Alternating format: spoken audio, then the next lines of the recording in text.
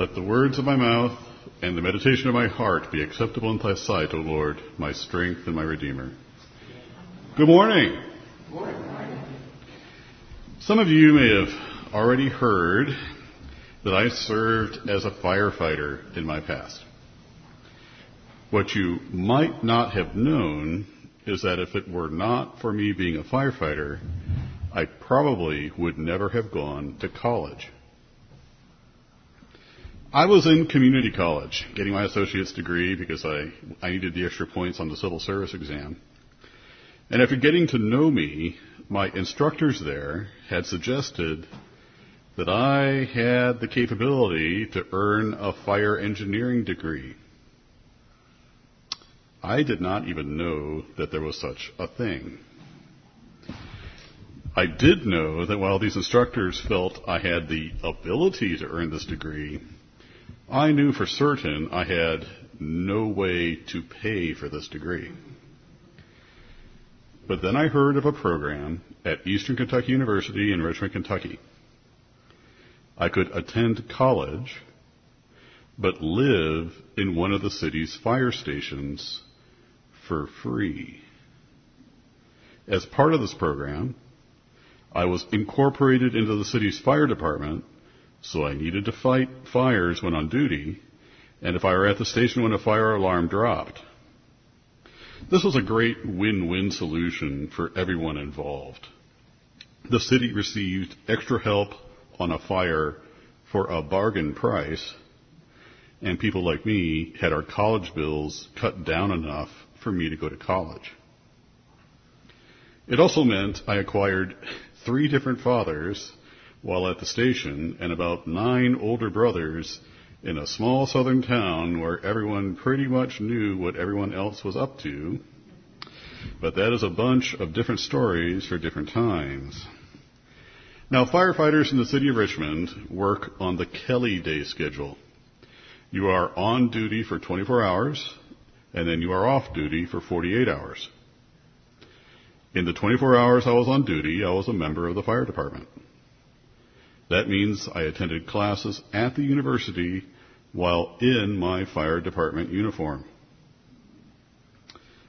The station captain for my shift, Captain Marion Lane, was very clear to me on my very first morning at his station.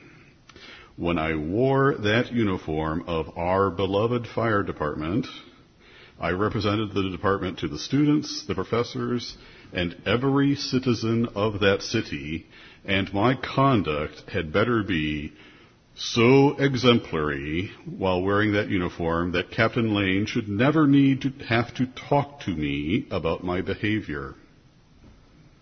So when I was wearing my uniform on campus, I was as straight and arrow as could be.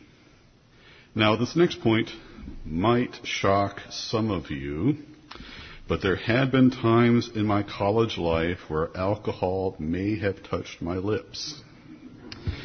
In fact, after classes, my friends and I would often get together to discuss the exciting lectures in fire hydraulics or chemistry and enjoy each other's company. There may or may not have been alcohol present at these informal gatherings. Now, I knew that being seen drinking alcohol while wearing my fire department uniform would not go well for me when Captain Lane heard of such a thing, and he would have in this small town. And so, while wearing the uniform and invited to go someplace, because of this uniform, this garment, I would say no, usually reluctantly, but definitely I would refuse. My conduct was being shaped by my garment, because if not in uniform, I more often than not agreed to relax with my friends. And after about a month, I started to notice something, that when invited to go to a party or anything else like that in my uniform, my refusal would be so automatic, there was no reluctance at all in my response. In fact, my mind was no longer even looking for such distractions. my uniform, my clothes, my garments were not only shaping my outward behavior, but were also turning my mind and my spirit away from these opportunities. And that is part of how I became the incredibly dull and uninteresting person that you all know today. The fact is that as Christians who at least acknowledge that there are traditional teachings in Christianity, we know that there is a link between our minds, our bodies, and our souls. These three portions or components of us will work together to propel a person towards their eternal destination. And that takes me to today's gospel reading. It comes from St. Matthew, and so proving that Jesus is the Christ is important in this gospel as well as the fulfilling of prophecy. Jesus was speaking a series of parables to explain to a group of people how life under the true God is like. And in this parable for today, Jesus attempts to describe something that was going to be happening in the listeners' near future, but they had no idea was going to happen. Jesus starts by mentioning that the kingdom of heaven is like a wedding feast. This is heard often in the Old Testament, and today's reading in Isaiah is just one taste of this. This feast is being hosted by a king. This king sends out his servants to invite his people. But these people were not interested in the invitation, and they ignored the king's request. The king, knowing that his subjects were stubborn sometimes, sent out more servants with invitations. But this time, the servants were simply ignored by some people, but some other invitees instead beat and murdered the servants of the king. These people eventually had their city destroyed. More than one commenter in church history mentions that Jesus was warning the high priests and the Pharisees of the time that they were this group of invitees who had put to death so many of the Old Testament prophets that God had sent to them, and that in time God will allow Jerusalem and its temple to be destroyed by the Romans. In this parable, after the city is destroyed, the king, as an act of kindness, still wants to share his wedding celebration with others. And so he sends out more servants to invite many people. Go to the main roads and invite as many as you find, the passage reads. And so the king's servants do this, and the wedding hall is full of people of all stripes, both bad and good. And so all those who responded to the king's invitation were gathered in front of the king, who was looking at his guests. And in this huge crowd of people, the king saw one man who was different. While everybody else had on a wedding garment, a fancy cloak or something like that showed that they were adequately prepared for the wedding, this one man who did not have the right clothes on was spotted first by the king. I didn't mean to point at you, Jim. Just automatic. The king asked the man who had responded to the king's invitation, "Friend, how did you get in here without a wedding garment?" The gospel tells us the man was speechless.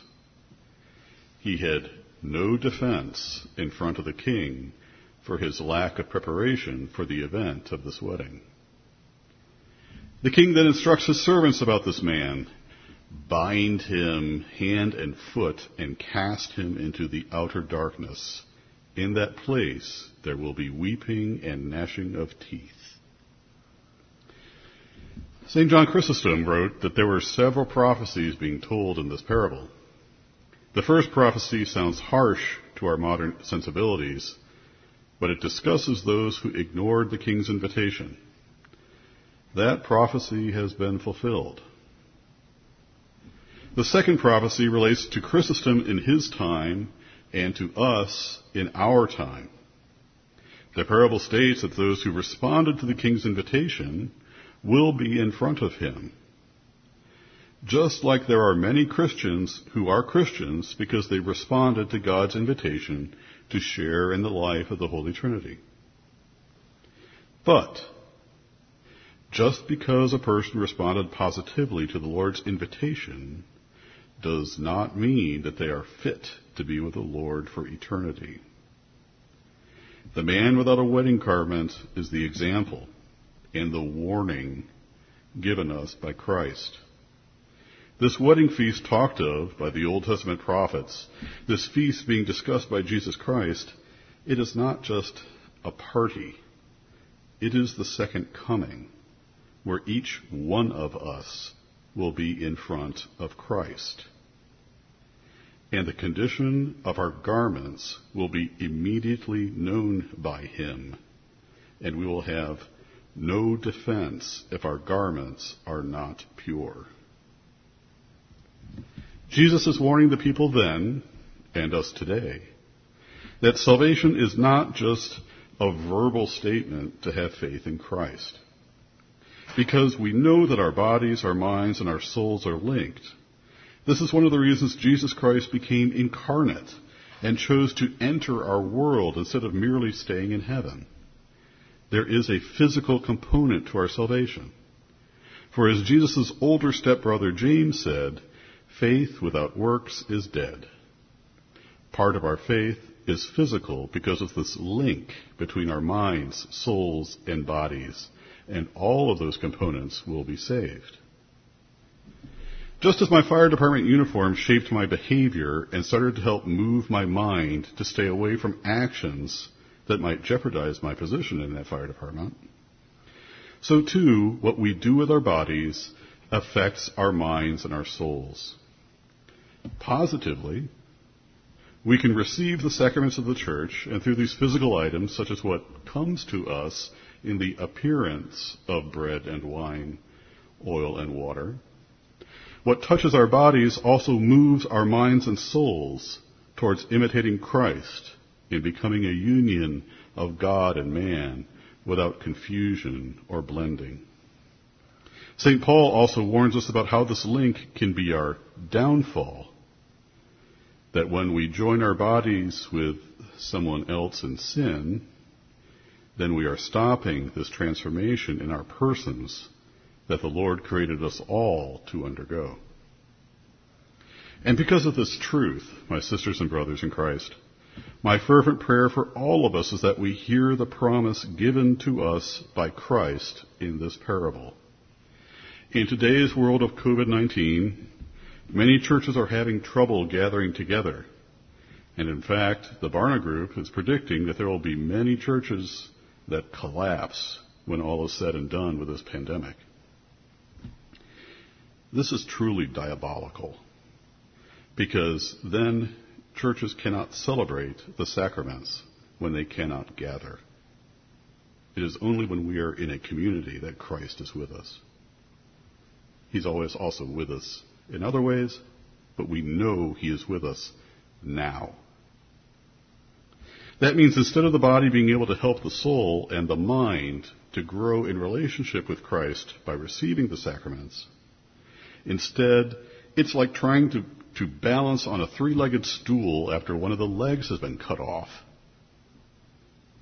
Without the body assisting us, it is frightfully easy for the body to lead the soul and mind away from God, especially with what is on the internet today. The eyes are the windows of the soul, and what we gaze upon can harm our souls and minds and cause our garments to become spoiled in the eyes of the Lord. And so I pray that we are not like the man cast into darkness, who responded to God's invitation, but then neglected to live a Christ-centered life of repentance, of humility, and of receiving the sacraments of the church, which bind and link us to Christ and to each other through all times and in all places. Instead, let us live a life of faith and repentance and receiving the sacraments of the church despite all the difficulties the modern world sets in our path, because these sacraments strengthen us and give us aid as we work out our salvation in fear and trembling. So that instead of us joining the man who is cast into darkness, we instead hear about the joy we share as true and faithful servants in the Lord. Amen.